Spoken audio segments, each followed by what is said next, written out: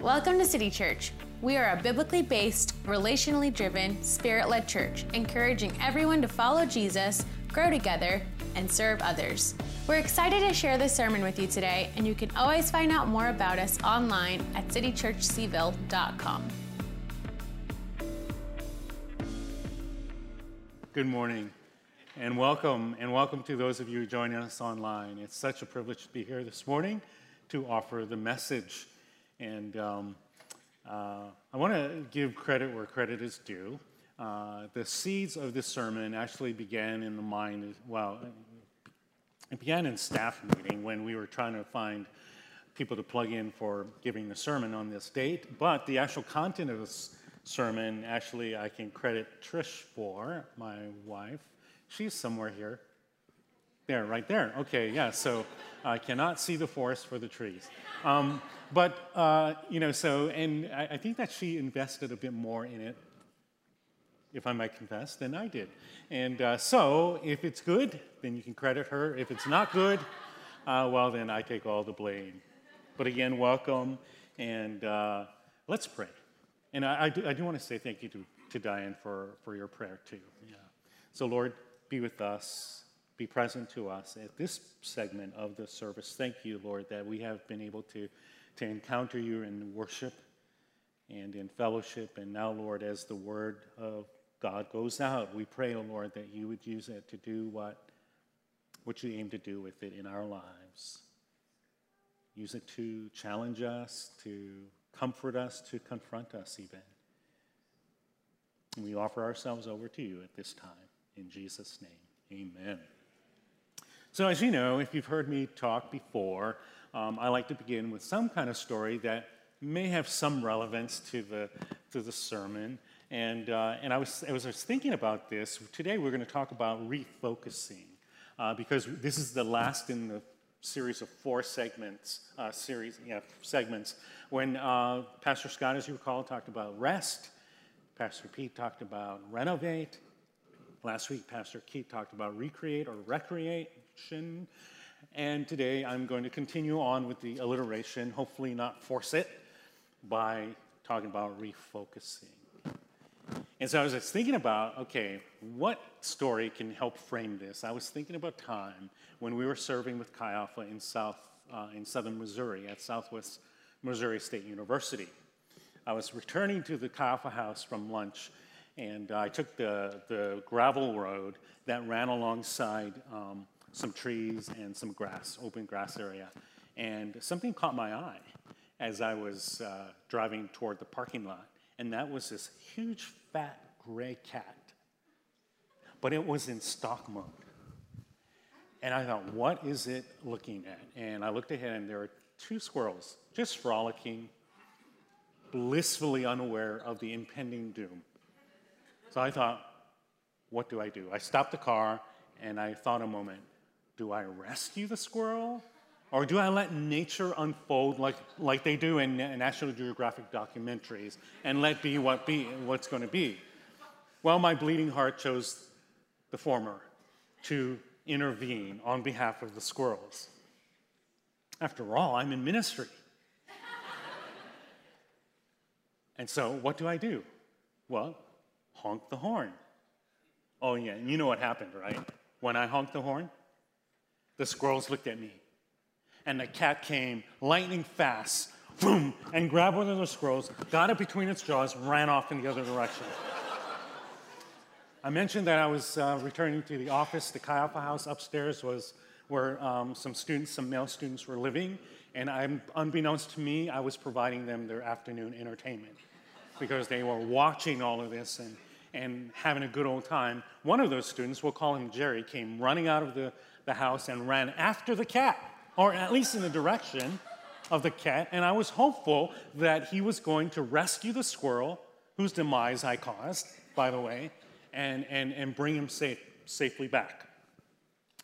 Well, in my mild shock and shame, I went downstairs to the office and shared my embarrassment with the rest of the staff, and then I got back outside, hoping that Jerry was back with the squirrel intact. Well, in fact, Jerry was back with the squirrel. He had chased that cat down and somehow wrestled that squirrel out of the jaws of that cat and brought him back. However, what I witnessed was Jerry, squirrel on the sidewalk, pocket knife in hand, removing its pelt.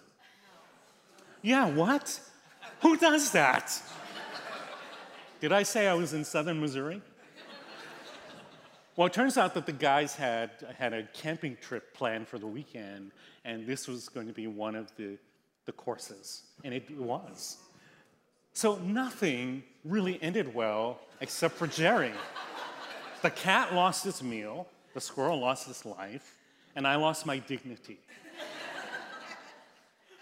And it all came about because of what I was responding to what I was seeing. There was all kinds of seeing going on around. What the cat saw, what the squirrel saw, and what I saw, and what Jerry saw. And the decision I made based on what I saw didn't have a very good outcome, at least for the squirrel. And so today we're talking about refocus. And the thing about refocusing, the definition I'm using today is from Merriam-Webster's, to change emphasis or to change direction. And that's the basis on which I will be making comments on what is refocus. And so that tells us that refocusing isn't necessarily about what we see, right? Not like when we're in the optometrist chair sitting for an eye exam. But rather, it's very different than when we're sitting at the feet of God. What is refocus? And today we're going to talk about that. And our journey on refocusing will bring us to the New Testament book of Hebrews. Hebrews is a book I've long been drawn to for many reasons. I taught my first youth Sunday school class at age 17. Yes, I don't know what pastor thought that was a good idea to give me a class, but I did. And then in college, in my undergrad, I took a course on Hebrews, and for my final project, I chose to write a commentary and reflection on the book of Hebrews. So it got me involved in the book, and it continues to speak to me today, revealing some important and exciting truths. But that's the nature of God's word anyway, and our relationship to it, isn't it? We read it anew, depending on where we are in our lives at any given moment. A brief word on the background of Hebrews. Number one, we actually don't know who wrote the book. There's no consensus. If there's a consensus, it's that we don't know. But what we do know is that the writer to the Hebrew church, the people in this church, this writer had deep knowledge of the Old Testament stories and characters. And this writer was very much aware of who the audience was and what the audience's situation, circumstances were, and what was that circumstance? What were those circumstances? This is a second-generation church, according to Hebrews 2:3. And at this point, this church was facing fierce persecution from Rome and from the non-believing Jewish community. Christianity had grown so explosively at this time that it could no longer be perceived as a protected sect under Judaism. It had grown into its own, and it became a threat, such that there was this need to quell the growth. This is what the writer to the Hebrews is writing into, this experience of severe pressure and persecution. What happens when we are under such pressure? We look for a way out. And the way out that this church was looking is to return to religious practices that were both safe and legal under Roman and Jewish law.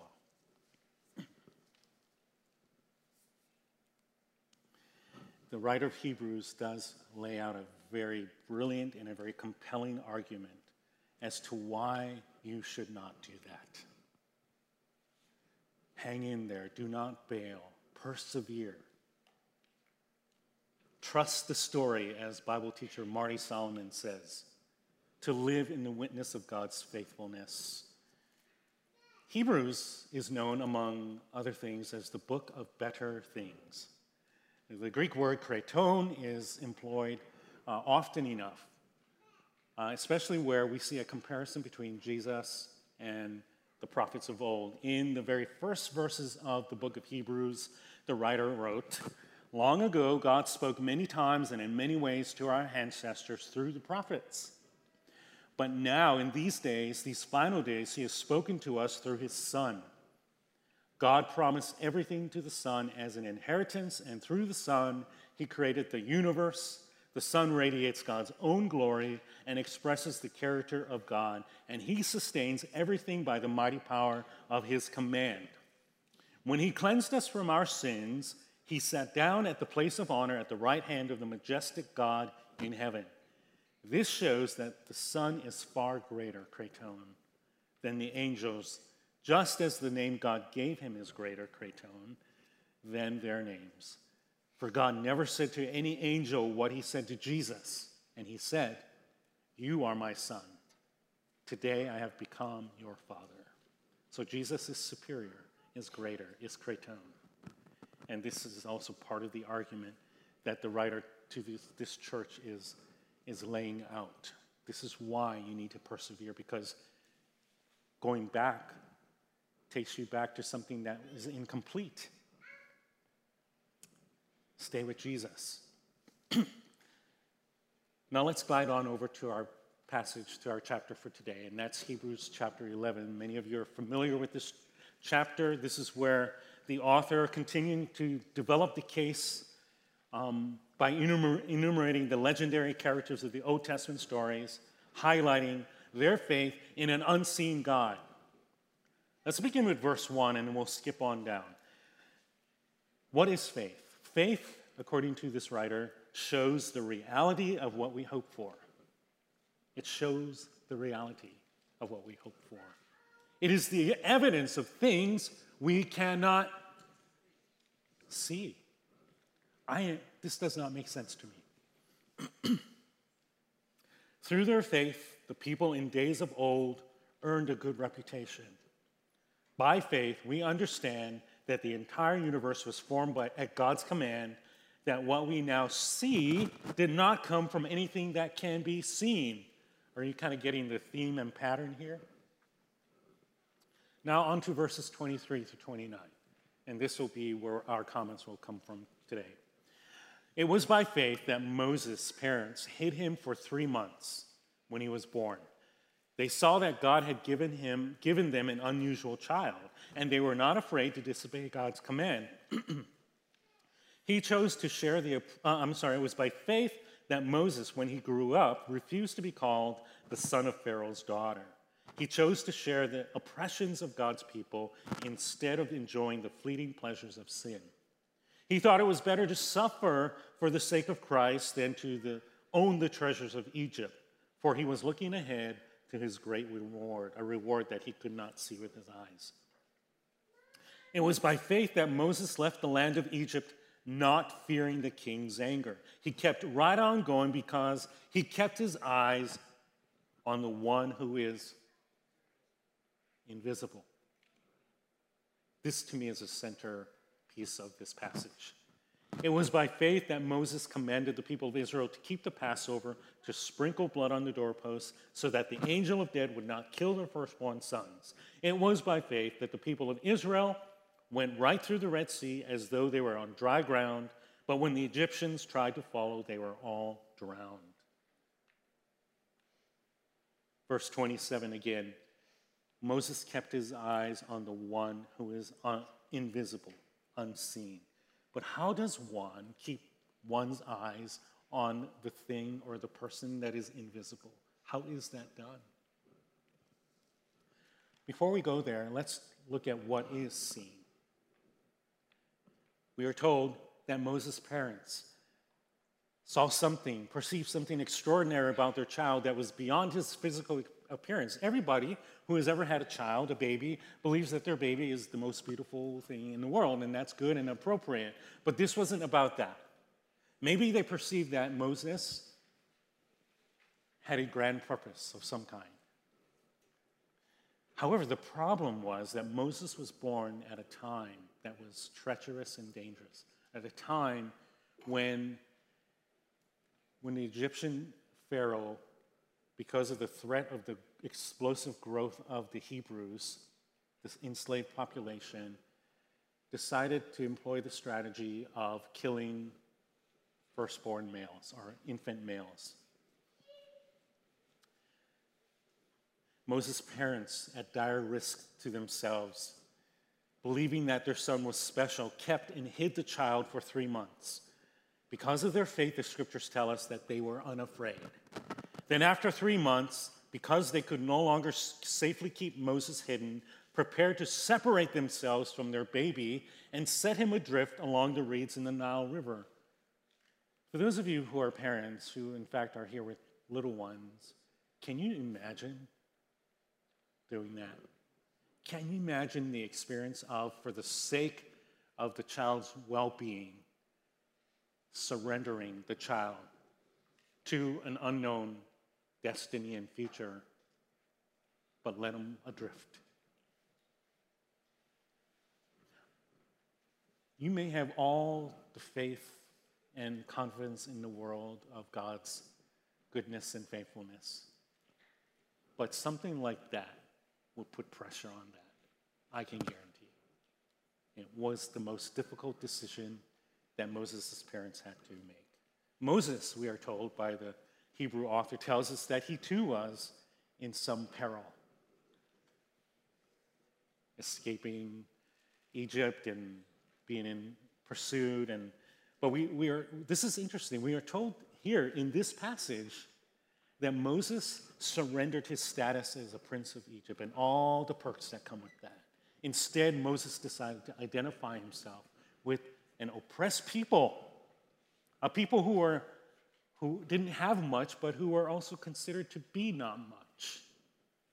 Their enslavers thought so little of them that they set out to kill their firstborn, their infant male children. Their enslavers thought so little of them that they increased the difficult, harsh working conditions for them time and again. This is what we see. And what happens when that is all we see? What is the effect and impact of camping on the things that we see, especially the difficult things? I know, as you do, that sometimes life gets extremely hard and difficult. The work I do here gives me the opportunity to sit with people living in some very difficult situations. Some of us may be there. Some of us may be in the midst of a marriage that feels hopeless, beyond repair. Some of us may have received recent health diagnosis that seems grim. Some of us may be sitting here with guts tied up in knots because we don't know how we're going to pay that next bill. Some of us are maybe facing some difficult decisions in terms of our future and employment. The number of difficulties and experiences remain unnamed, but they are many, and answers do not come very easily to these. We want more than anything to find a way out. We want more than anything to experience real hope. And when we find ourselves remaining fixed on the trouble, we risk some things. We risk becoming vulnerable to pursuing solutions that lead us away from truth and health. We begin to doubt whether God is there, much less cares. We can descend into deep discouragement and depression. There are other risks for sure, but you get the picture. The challenge before us is to find a way to refocus, as it seemed Moses and the others listed in chapter 11, on the one who is unseen, to set our gaze upon the invisible one. Now, not everything we see is necessarily bad. Sometimes what we see is good, but that good may impede the pathway that God has set out for us. I'm thinking of the years ago when we were invited to leave a fulfilling life, ministry, church. All of it was good. But it was that kept me dragging my heels and refusing to refocus on what was very clear God was calling us to. Having begrudgingly followed the Lord and his leading to here, the experience has been one in which God's purposes and God's faithfulness, his goodness, has become clearer and clearer and clearer, such that there are no regrets. Sometimes what is good can keep us from moving forward too, not only what is bad. The deal is that we need to refocus on the one who calls. And how is it then that we know this? Well, this is the twist, right? I talked about earlier. It's not about what we see, it's about what we hear. Moses, as you recall, his first encounter with God was on Mount Sinai, where God presented himself as a burning bush. Now, all of us know that anytime we see a burning bush, we're not going to say, well, there's God. God is not defined by this picture of burning bush. It was extraordinary. I am not exactly sure why God decided to do a burning bush. There are others in here that probably know well better than me. But the deal is this. It's not what Moses saw. It caught his attention. But it is what he heard that changed his life forever. The voice coming from this burning bush. There are many scriptures in both testaments that support this. Deuteronomy chapter 8, verse 1 through 3. We are not to live on manna or bread alone. By every word that proceeds, that comes from the mouth of God. Jesus famously quoted this in response to Satan's temptation for him to turn stones into bread to satisfy his hunger. Isaiah chapter 30, verse 21 tells us, your own ears will hear him. Right behind you, a voice will say, this is the way you should go, whether to the right or to the left. John 10:27, Jesus said, my sheep listen to my voice and they follow me. Romans 10:17, so faith comes from hearing. That is hearing the good news about Christ. 2 Corinthians 5:7, for we live by believing and not by seeing. And Hebrews 2:1, so we must listen very carefully to the truth we have heard, or we may drift away from it. And they have heard the truth. And the Hebrew writer is imploring them, is pleading, be careful to listen to what we know is true. The God we put our trust in may be unseen. But that's not where it is. It is what we have heard.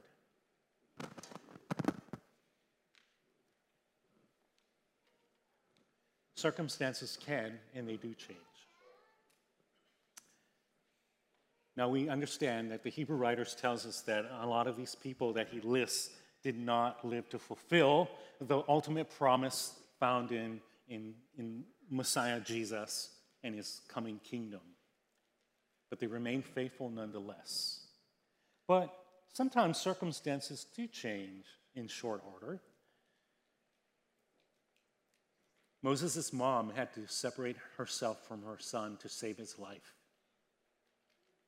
Set him adrift and received by Egyptian princess, adopted by her, but noticing that he is a Hebrew child, saw the need for a Hebrew nursemaid.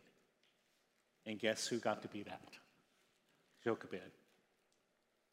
Her circumstances changed a bit. Can you imagine the joy that was exploding all over the place when she got reunited with her child? Moses, yes, he forsook his identity as a prince of Egypt and all the perks that come with it. And he identified himself with an oppressed people.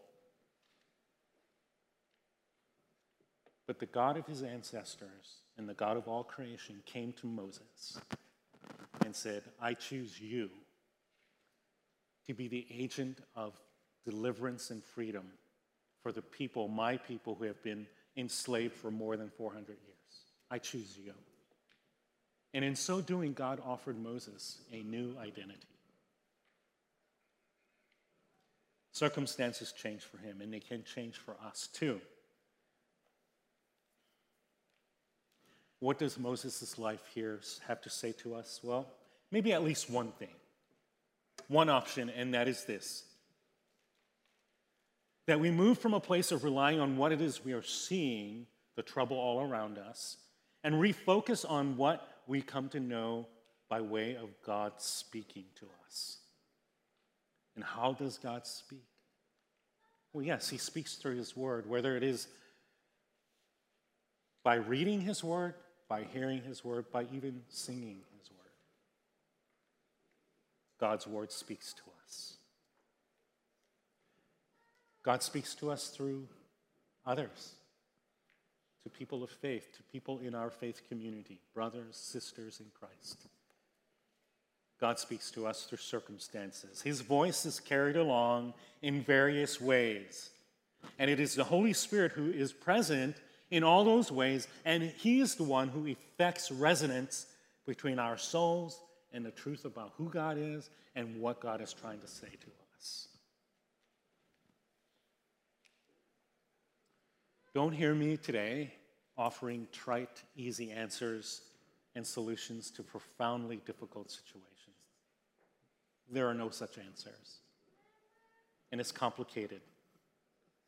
But do hear me saying that the God who loves us passionately, the Hebrew word for God's love is he loves passionately and longs to be present to us during our trouble. This is the God in whom we have relationship and opportunity to be in relationship with.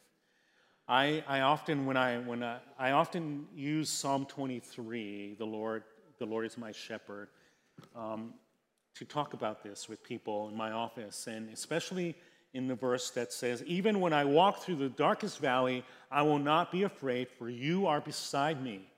Your rod and your staff protect and comfort me. There are no lofty promises as if to say, well, your trouble doesn't matter very much. Our troubles do matter. They very often are very deep. God is not interested in dismissing or minimizing our experiences. But what the psalmist teaches us here is that we needn't fear. We need not fear evil. Why? Because you are with me. And that is enough. That the God who loves us with an undying, passionate love, who cares, who has troubled himself to send his son Jesus to do the work to reconcile us back to himself. It is he who desires to be present in our troubled times and moments. And it is his voice, the good shepherd's voice. Remember, Jesus, my sheep, my flock know my voice. It is that voice that reminds us that God is present. This good God is present to us. I mentioned earlier that God's voice sounds like, well, his word, but also sounds like us. God uses the agency of his people, his community. And my challenge to us today is to lean into and live into community with other believers. Worship on Sunday mornings the importance of it cannot be overstated, except if you believe that worship on Sunday mornings is the end all and be all to your life as a Christian. It is not. Sunday morning worship is but an aspect of community. What I'm challenging us to do is consider engaging community through joining a life group, Bible study, an affinity group, any kind of community that is there to encourage us and to build us up in our faith and to offer company for the journey. We need it. We're not meant to do life alone. I also want to encourage you on the announcements. There was a highlight on our cohorts. Please check those out because, again, there's where community will be. Focus around certain topics, but community will offer us what we need to refocus, to see the unseen, to trust the story, and to hear God's voice. I want to invite members of the prayer team and Stephen ministers, if you are here, to be ready to join us for prayer up here. If you have been prompted in your heart to receive prayer, please don't hesitate to do that. Come forward. People will want to pray with you and talk with you. Would you stand as I offer the pastoral blessing?